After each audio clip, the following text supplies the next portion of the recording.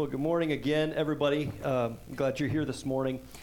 We are on week number 3 of a series that we're doing, here at Ignite, called The Pursuit, God's Heart for Rebels. And it's a series that we're doing through the book of Jonah, a little 4-chapter long book at the end of towards the end of the Old Testament. Jonah is a story really about a person's rebellion, about a person that's running from God, and about God's tireless pursuit of him, as well as countless others in the story. God pursuing to show his love, to show his power, to show his forgiveness, and to bring people home to him. The story of Jonah, like we've been talking about, is really all of our stories, right? There's a little bit of Jonah that lives in all of us, I think. I was remembering this week about a friend of mine from years back that had a little bit of Jonah in him as well. When I first got to know him, he was an alcoholic. He was far from God, and he was walking in an era and in a stage of his life where everything was about to come apart. He was about to lose his job, his freedom, possibly his family, everything, all in a short period of time, because he'd just gotten, I think it was his 5th DUI or DWI. And he'd been in trouble before. He'd obviously gotten multiple DUIs before. And yet he'd always managed to kind of land on his feet from there. I'd sat down with him prior to that and tried to share the gospel with him, tried to point him to Jesus and say, man, there's hope and there's new life, there's power even through God and in community to be able to walk out of alcoholism and into a new life and that kind of stuff. And although he was interested at that point, to be honest, his pride kind of had him hold things in a distance. He's sort of like, I got it. Well, when the 5th DUI came about, it kind of kicked him into a whole new gear because he was facing real prison time. And I'll tell you what, I will likely never forget as long as I live what it was like to sit in a court of law and hear the judge say, you're guilty, and see him just bawling. And the look on his face was just one of hopelessness, one of regret, one of like, what have I done? His wife is sitting there. You know, she's got snot and tears running down her face as well. It was horrible. And to see the bailiff, is that what they call it? I mean, walk over, get him by the arm and take him to prison for 2 years. It was horrible. That was the low point for this friend, the point at which the full consequences of his running caught up with him. The full consequences of what it's like perhaps to be in the belly of a whale on the bottom of the sea, to the end result of the downward spiral that he'd been on pretty much his entire life. However, at that point was the first moment when he hit the low, the bottom of the bottom. It was the first moment when he looked up and he started crying out to God from his prison cell. He joined a little Bible study. He started in a recovery program. And I'll tell you what, the living God reached in and answered his prayers and brought salvation to his soul. First and foremost, he was not the same man coming out that he was going in. There was a transformation that happened so that even 18 months later, he was released on parole. Literally, people could see Jesus in him. People would say, man, what happened to you? I remember he ended up going back and getting a job at the same place he'd been before. I remember stories of coworkers that would be basically giving his testimony, saying, I don't know what happened, but I know who he was before, and he's not the same man now. There was a transformation. There was life. There was hope that happened. But the Jonah spiral was there, right? I mean, he ran from God. He was filled with pride, right? He kept, no God, no God, no God. And the downward spiral kept going until he hit bottom. He looked up and started a whole new trajectory for his life. God brought salvation. God brought healing. God brought freedom in unbelievable ways. It's the story of Jonah, and really, it's the story of our lives as well, is it not? I got a little bit of Jonah in me. How about you? Ever get any pride, any little bits of rebellion that live in you? Any downward spiral ever happen in your life? Maybe not a full-on end up in prison, but enough that you're rebelling from God and you're moving your own direction. You're like, God, no, I got this, right? I'll go my own way. I'll do my own thing. And we had to face the consequences until the pain level got high enough in our life where we turned back to God and found freedom and release forgiveness and a second chance. Man, there's a lot of Jonah that lives in me as well. Well, today I want us to kind of walk chapter 2, and we're going to learn some lessons about what to do when we hit bottom, when we find ourselves caught in the Jonah spiral. If you've got your Bibles, you can open them up to Jonah chapter 2. There's no shame in using the index at the beginning. Jonah's really small. If you get to the book of Matthew in the New Testament, you've gone just a bit too far. Back it up a few chapters to the left, and you'll find it. Otherwise, you can also use the Ignite Church app. There's notes in there. There's all the scriptures. You can follow along in there as well. We're going to read through the whole thing. It's not that long. I think Jonah chapter 2 has 10 verses. We're going to start with the last verse of Jonah 1. And then we'll kind of refer back to those some of those verses as we go. Sound good? With me? Here we go. Jonah 1:17 through 2:10 says this. Now the Lord provide. By the way, background story here. Where did we leave off last week? How was stuff going for Jonah at that time? Where was he? Right, in the belly of a he'd run from God as far as he could in the other direction. He'd been going this downward spiral, right, kind of thing. Finally, he got thrown into the ocean, left for dead, and God, right, this is verse 17. Now the Lord provides a huge fish, a great fish is what it means literally, to swallow Jonah. And Jonah was in the belly of the fish 3 days and 3 nights. Remember that? Because we're coming back to that. From inside the fish, Jonah prayed to the Lord his God. He said, in my distress, I called to the Lord, and he answered me. From deep in the realm of the dead, I called for help, and you listened to my cry, God. You hurled me into the depths, into the very heart of the seas, and the currents swirled about me. All your waves and breakers swept over me. I said, I have been banished from your sight, yet I will look again towards your holy temple.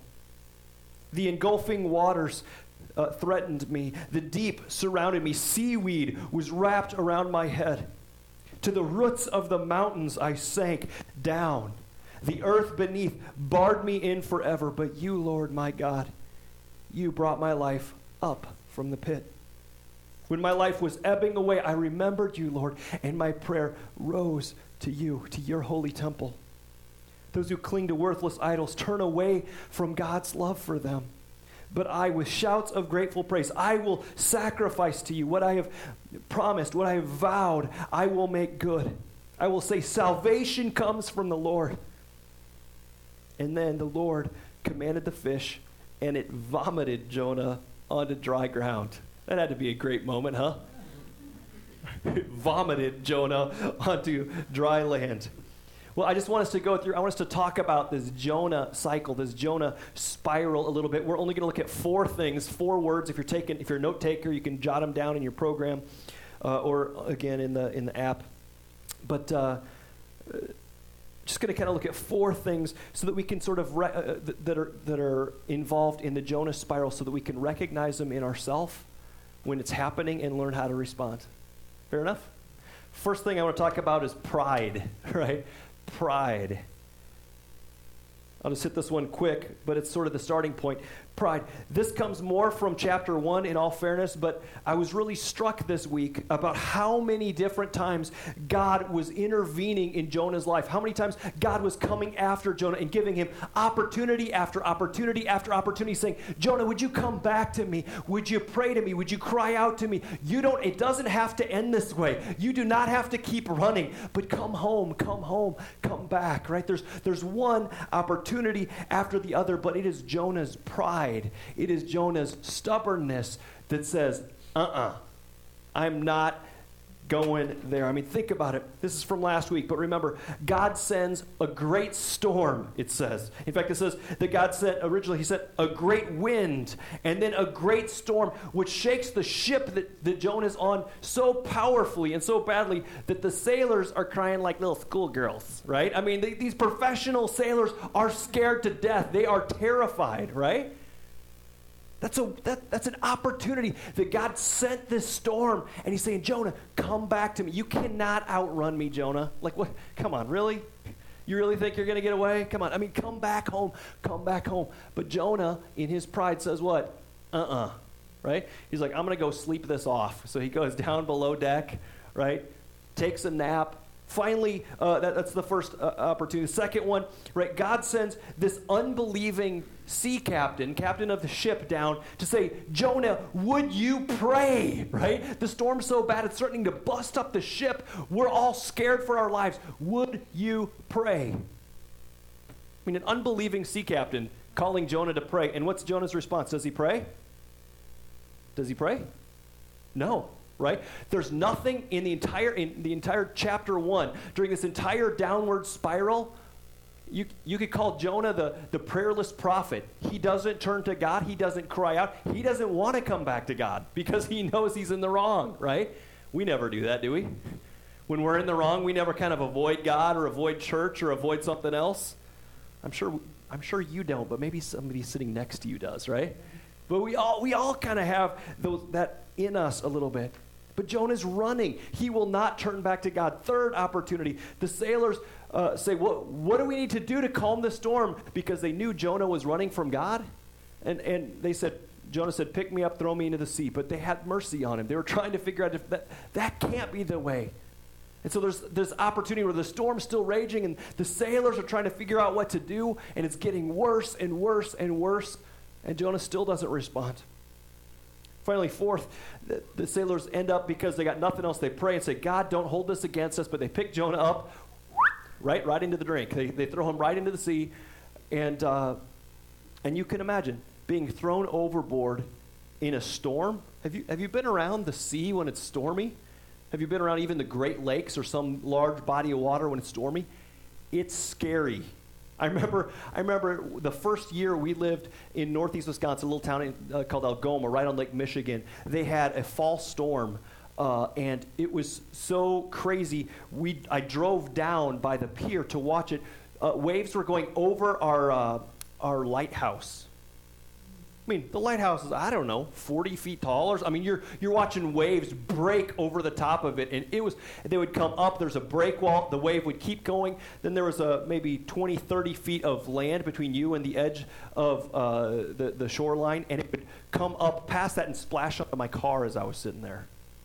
Storms are scary, right? So imagine being thrown overboard. Man, I'll tell you what, I heard one pastor that was saying, man, if it was me and the guys, he goes, I'll tell you when I'd repent, and the guys are standing there holding you over the storm, over the edge of the storm, like the plank or something, right? And they're going, and a 1 and a 2. He said, I'd have repented right there, right? That would have been it. No need, right? Let's stop this whole thing. I did not need to be left for dead, thrown overboard, that whole thing. But we see nothing in the text, in the Bible, that would make me think that he repented. That it's not until finally, right, this whole thing comes to a finale when God sends a fish, whale, or something, some large, great fish, it says, and swallows him, takes him to the bottom of the ocean, the belly of a fish, where he stays for 3 days and 3 nights. It's not until then, when he has nowhere else to run, when there's nothing else he can do, it's not until that moment that he sort of comes to his senses. Only then does he quit running and turn back to God. There's this stubbornness that I see in the story of Jonah, the stubbornness that I recognize in my own heart as well. A stubbornness that keeps Jonah from running back to God. A stubbornness that keeps him running, keeps him on that downward spiral. Pride leads to peril in our lives. It leads to our downfall. It leads to destruction. It leads to pain. It leads to regret. Pride and stubbornness is where the whole Jonah cycle begins. How about you? Is there pride and stubbornness in you, something that maybe that's keeping you from embracing God's will and God's plans for your life? Is there pride that maybe is keeping you on the run? Maybe it's not a full-on run away from God kind of thing, but maybe there's an area or two that you're like, no, sir, God. It's pride. Second one is pain. So it starts out with this pride cycle that keeps us running. And here's what happens, and I'll give you this is my analogy, but I'll tell you what, when we refuse to have soft hearts and turn back to God, when our pride level gets so high that we will not respond to God, you know what God often does? He'll raise the pain level until it's enough that we'll it'll humble us and we'll turn back to God. That's what happens in the Jonah story, right? The pain level keeps rising and rising and rising and rising and rising until finally Jonah's like, okay, God, I'm turning back to you. God uses pain all the time to get our attention, to turn us back home. I mean, this is when Jonah has nowhere else he can run. He's got seaweed wrapped around his head, it says, right? He's feeling hopeless. His pride, his running from God has taken him to the bottom of the sea.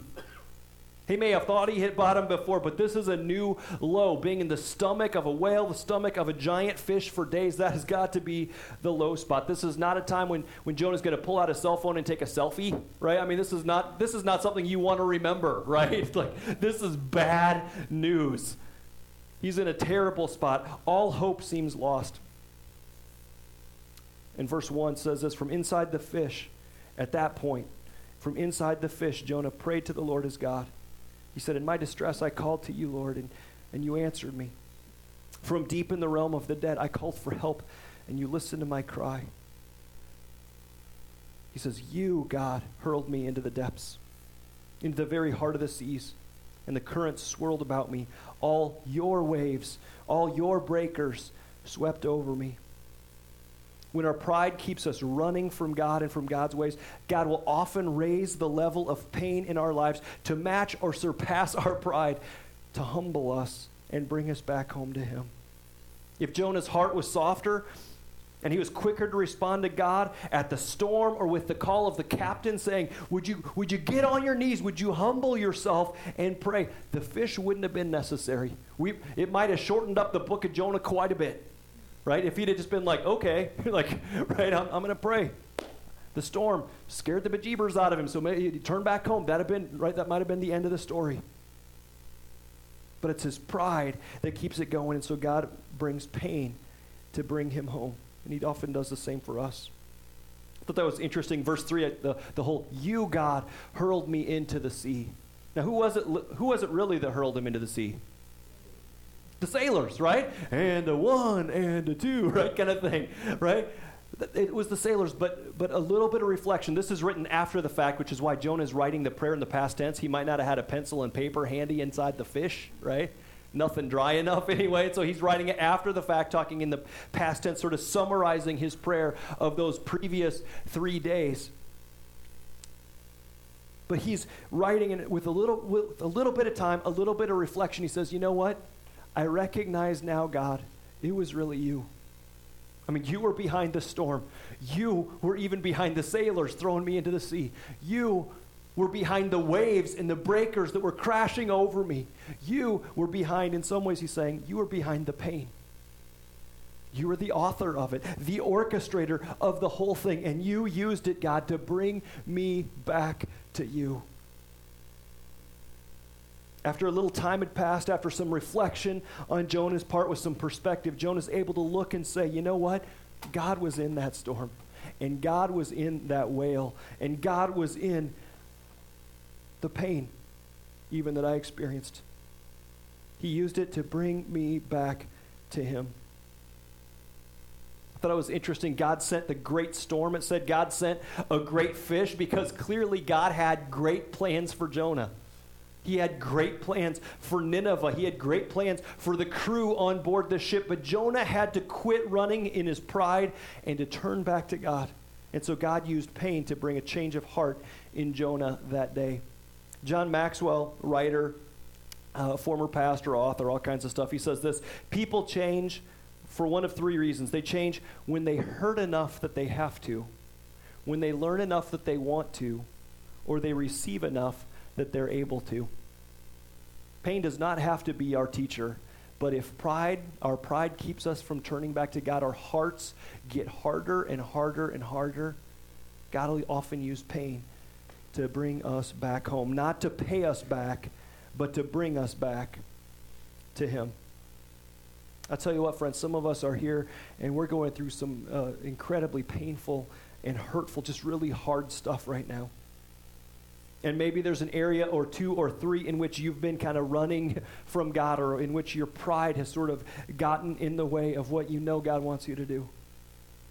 And maybe you feel like, man, I'm losing it here. I cannot take much more of this. Maybe you feel like you're on a downward spiral going down and down and down, and everything feels like it's spinning out of control, and you're just not sure what you're going to do.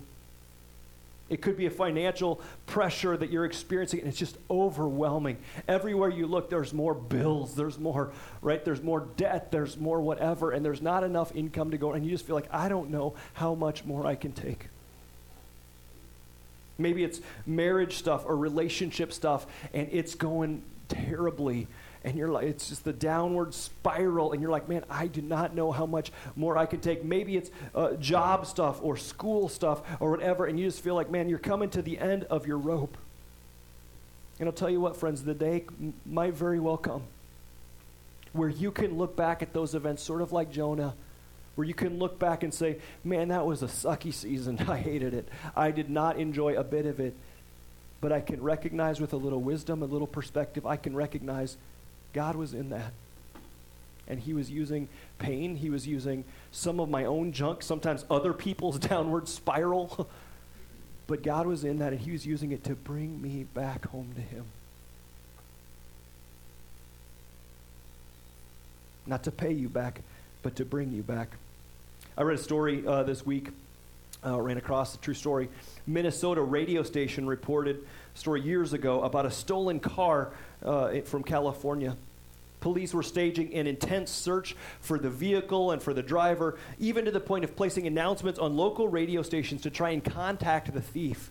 You see, on the front seat of this stolen car sat a box of crackers, and unknown to the thief, this box of crackers were laced with poison. The car owner, had intended to use these crackers to kill some rats in their house. And so they had these sitting there. They were on their way home when their car was stolen. And now both the police and the owner of this VW Bug were more interested in apprehending the thief to save his life rather than to recover the car. I read that and I thought, you know what?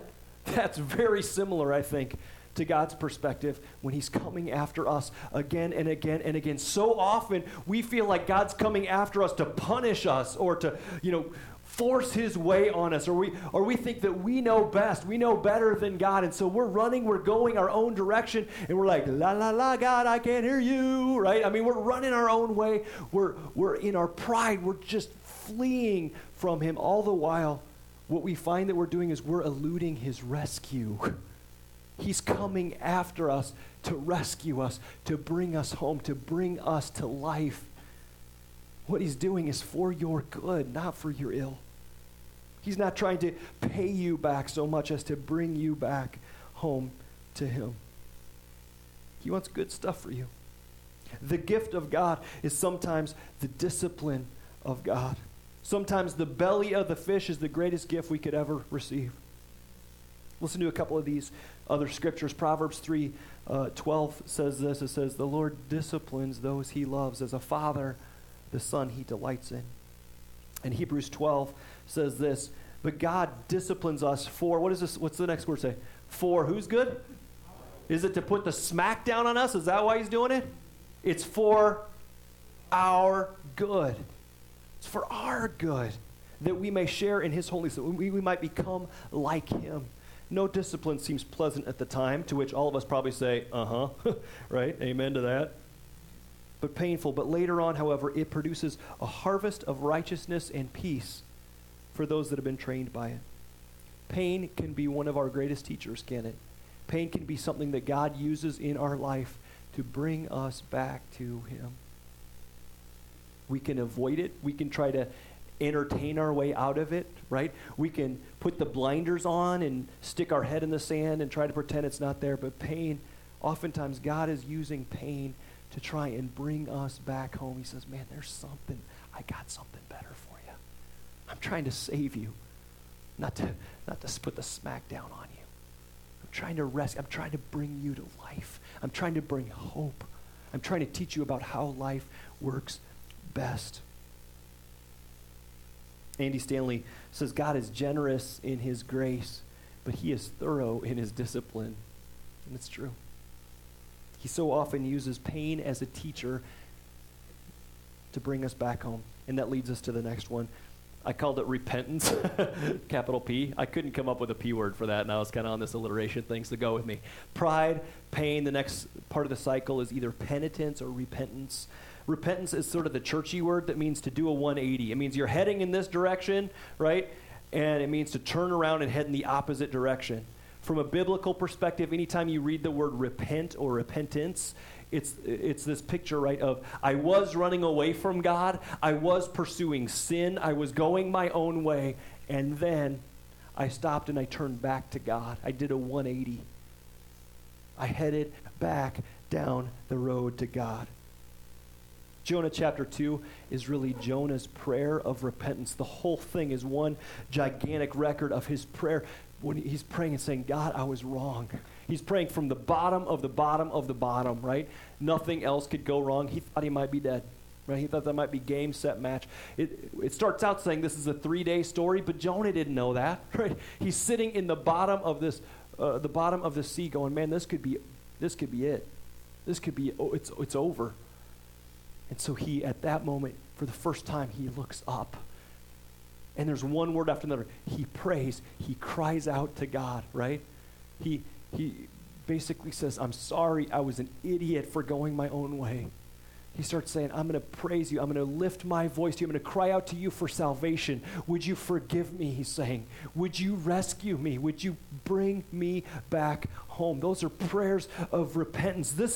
This Jonah chapter 2 is the bright spot in the book. This is the turning point.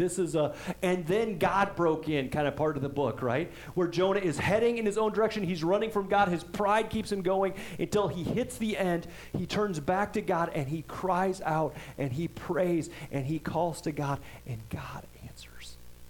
God rescues. God busts in and frees and restores and does amazing things. Listen to some of these verses, 4 through 7. He said, I have been banished from your sight, God, yet I will look again towards your holy temple. He's saying, and yet in your grace, I'm going to turn back to you. I'm going to come to you. The engulfing waters threaten me. The deep surrounds me. Seaweed is wrapped around my head. To the roots of the mountains, I sank down. The earth beneath me barred me in forever. But you, Lord, my God, you brought my life. What's the next word? Up from the pit. When my life was ebbing away, he says, I remembered you. What's that? He cried, right? He turned back to God. He cried out to God, Lord, my prayer rose to you. It's another upward sort of thing to your holy temple. It's the first time since the beginning of Jonah chapter 1 that we see the word up used to describe Jonah that way. Repentance is what stops the crazy downward spiral. Repentance, turning back, doing a 180 is what aligns us with the life and the love of God once again. When Jonah hits bottom, he looks up, he turns back to God and finds hope and finds forgiveness and finds restoration with God. God hears and he answers and he rescues. Which takes us to the last one. When pride is in the downward spiral, God uses pain to get our attention, to turn us back, to do a 180 of repentance, to turn back to God. And then we see, it's there that we see the promise and the power of God, the promise and the power of God's rescue, of God's strength, of God's salvation, of God's hope, and on and on. Verses 9 and 10. Jonah says this, but I with shouts of grateful praise, God, I will sacrifice to you. What I have vowed, I will make good. And then listen to this. He says, I will say, salvation comes from the Lord. He's restored. He's put his hope in God again. He's saying, God, I'm betting it all on you. Salvation comes from you and you alone. Would you save me? And then the very next verse, verse 10, says, and the Lord commanded the fish, and it vomited Jonah onto dry ground. He cries out to God. He turns to God. And what happens? We see God's power. We see God's salvation afresh. We see Jonah get rescued. But it's after Jonah turns back to God, after he cries out to God, God rescues him from the fish. The fish vomits Jonah up on dry ground. I was thinking about this week and thinking, you know what? Sometimes our salvation, the deliverance, the way that God works in our lives is different from the way we'd expect or what we'd hope for, right? Sometimes it's not in our timing. It's not when we think it should happen. Oftentimes, it's not the way we think it should happen. Who would like to get vomited out of a giant fish? What does that smell like? What does that feel like? Does it come out sticky and stuff or what? I don't know. It seems terrible. Sometimes salvation comes in ways that we don't expect it. But when we quit running and we turn back to God, when we cry out to Him, we get to see and experience and know His power, His salvation, and His hope and His promise that comes from being His. The first verse we read today was the last verse of chapter 1, right? And it reminds us that Jonah is a 3-day story. It's a 3-day story. It's kind of this pattern in the Old Testament. Oftentimes the people of Israel, God's people in that day, are told that they're going to have to wait. There may be disappointment. Maybe they feel abandoned. Maybe they've been running from God. And God will tell them, deliverance is coming. Rescue is coming to you. But the waiting period oftentimes is 3 days. 3 days. It's a time of anticipation, a time of preparation, and a time of transformation that happens in those 3 days. Let me give you some examples. When a hero named Joseph was in prison, the Old Testament, he said to Pharaoh's cupbearer, in 3 days, Pharaoh will lift your head and he will restore you to your job, Genesis 40. When Israel was trapped in slavery, Moses asked Pharaoh, would you let us go 3 days, he says, into the wilderness? When the Israelites arrive at Sinai, God says this, he says, consecrate yourselves. Consecrate the people, make them ready, because on the third day, the Lord Himself will come down. And it goes on to say on the third day, it came to pass, right? The Lord came down and made His presence known to the people. When Israel was threatened with genocide, a harem girl named Esther says that she will fast for how many days, you guess? 3 days. And then she'll go before the king to seek deliverance for her people. When Israel was afraid to go into the promised land, God said to Israel, don't be afraid, don't be discouraged. 3 days from now, you'll cross the Jordan and you will possess the land that I'm giving you. You even see it in the New Testament. The New Testament, Acts chapter 9, when the Lord appears to a man by the name of Saul, who eventually becomes known as the Apostle Paul, right? Saul has been persecuting and killing Christians. He hated the church. What happens? Road to Damascus, Jesus appears to him. He speaks to him. Leaves Saul blinded. Want to guess for how many days?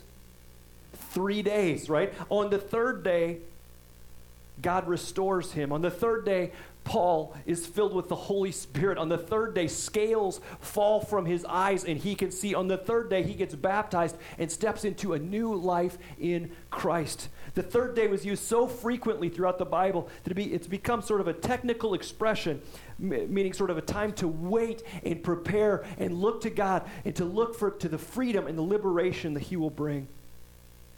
It's sort of like, well, right now things are messed up. Right now hope is being crushed. Right now hearts are disappointed, but a better day is coming. The third day will come.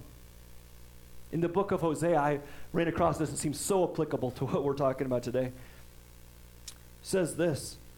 That's what the prophet says. He says, come, let us return to the Lord.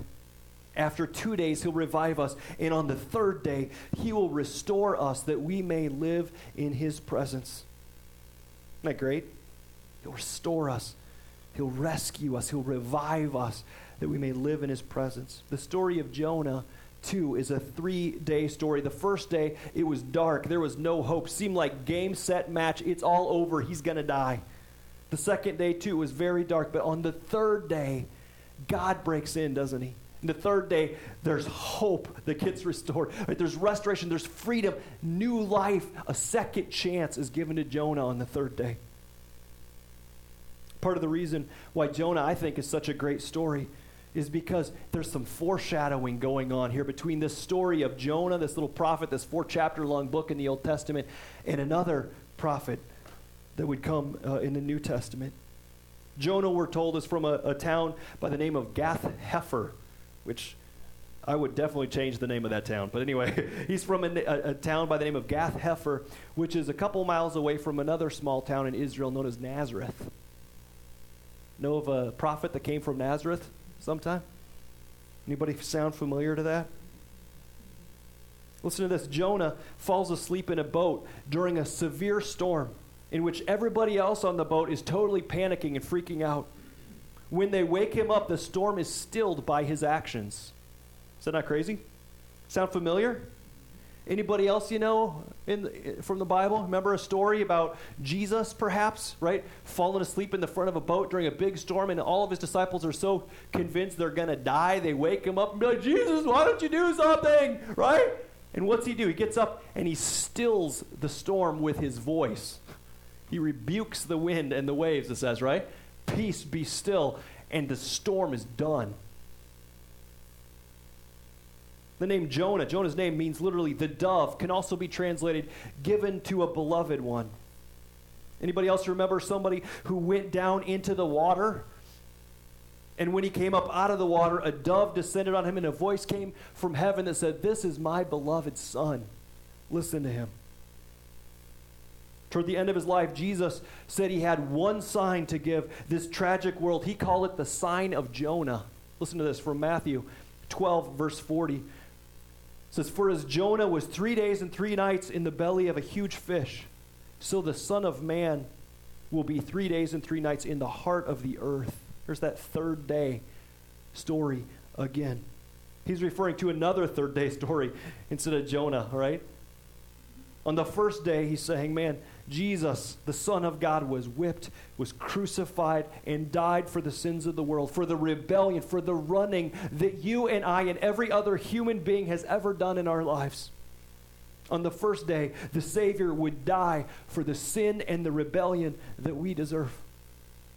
The second day, too, was a very dark day. It seemed like all hope was gone. Didn't look any better. Pontius Pilate posted a guard to stand outside the tomb. He was in control now, Pontius Pilate thought, right? He's basically saying, it's over, it's done, I've won, right? The disciples were disillusioned. I mean, imagine, the Savior, they thought, the Messiah, he's dead, it's all over. But the story of Jesus is another 3-day story, isn't it? Because on the third day is God's day. On the third day, prisoners of Pharaoh get set free. On the third day, we see little harem girls like Esther face down powerful giant kings. The third day is the day when prophets like Jonah get dropped off at seaside ports. Like, see ya, have a great day, right? The third day is the day that stones get rolled away and crucified carpenters walk out alive. The third day is God's day. 3-day stories, there's hope. And we live in a world, we live in an era of the third day, don't we? We live and we are reminded Sunday after Sunday after Sunday. We're reminded every time we open this book. We're reminded, whether we know it or not, every time we say the day of today. What day is it today? Sunday. You know what? It's the Sunday. It's Resurrection Day. It's Jesus Day. Every time we say the year, right, we're reminded that this Savior came, that died and rose again on the third day. We live in an era where there is hope for us, and we are confident. We know that neither death nor life nor anything in all of creation could ever separate us from the love of God because we've seen it in a Savior that died and rose again. There's hope, we know, right? There's hope beyond the grave because a Savior has come, because of the resurrection of Christ. We know that no matter how deep we've gone in this downward spiral, no matter how much it seems like the floor has dropped out and we are in a free fall, we know that there is one that is stronger still, who conquered death and came back to life on the third day. We know there's hope, don't we? We know there's life. We know there's restoration. We know there's power in the name of Jesus. We know that because he lives, we live. Because he's alive, because of the third day, there is hope. No matter what we're going through, no matter what we face. The story of Jonah is a 3-day story. And our stories are 3-day stories. Don't ever forget it. It could be that we've been living in the cycle of pride and we've been running far from God. We've been holding stuff back. It could be that the pain level in our life is just about to an excruciating level these days, and we're not sure how we can go on. But it's a 3-day story. It could seem like all hope is lost. It could seem like there's no way out. How could God ever forgive you? How could God ever make things right? But it's a 3-day story. Your story and mine, they're 3-day stories. Because Christ lives. We live. I don't know where you're at with God today. I'm not sure what's happening. Maybe, like I said, maybe that pride cycle is at work in you and you've been running. It could be anything, right? It could be relationships that you're feeling it in. Maybe the pain level's rising there. Could be work related. Could be just morality related. Could be all kinds of things. But maybe today the living God is speaking to you and saying, man, would you learn a lesson from Jonah? You don't have to, pain does not have to be your teacher. You don't have to let that keep going bigger and bigger and bigger. You can hit the relief valve, right? Turn back to God. Open up your heart and life and say, would you come? Would you forgive me for running? Would you bring me home? Maybe that's you this morning. Maybe you just need to be reminded, man, there's a God that's crazy about you, who died to save you, who's waiting and working and pursuing you, all in an effort to bring you back home. If you haven't done that, do it today. Even if you did it years ago, but you've been running in one way or another, man, come back home today. I don't know, maybe you're here and you're just in a rough season, and maybe today you just need to be reminded that even if you're living out the story of Jonah, that the story of Jonah, the story of Jesus, more importantly, and the story of our lives is a 3-day story. It may seem dark today, but there's hope, and there's life, and there's salvation. As we turn to Christ, we open up our lives, and we wait on and live with him. Let's turn towards him. Let's close in prayer and just kind of turn our hearts and our lives to him this morning and just cry out in your soul, Lord, I need you. Would you come and would you rescue me? Would you come and bring me home? Let's pray. Father, that's our cry. Lord, I think I speak for all of us just when I recognize, we just proclaim, God, that way too often we are living in lives that are filled with pride. There are parts of our lives in which we are running from you, or we're trying to hold out from you. We're trying to avoid what you want. We're running from your will or your ways. Lord, would you forgive us? God, we're sorry. Forgive us for our folly, for our foolishness of going our own way. And Father, right now in this place, right in this moment, we want to turn back to you. We want to repent and say, come and have your way in us. God, we are yours. Would you come and rescue us from the storms that we face? Would you come and rescue us from our own sin and our own selfishness and our own pain and everything else? Would you come and turn us back to you? Breathe life into our lungs and our souls again. Would you come and rescue?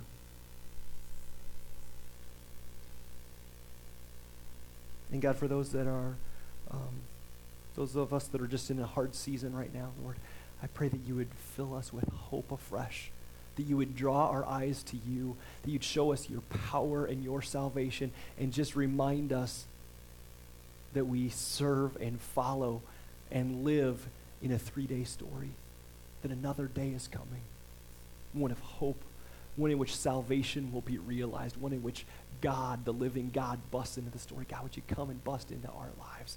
Would you come and fill us with hope? May your kingdom come, God. May your will be done. May you have your way in us, we pray. In Jesus' name, amen.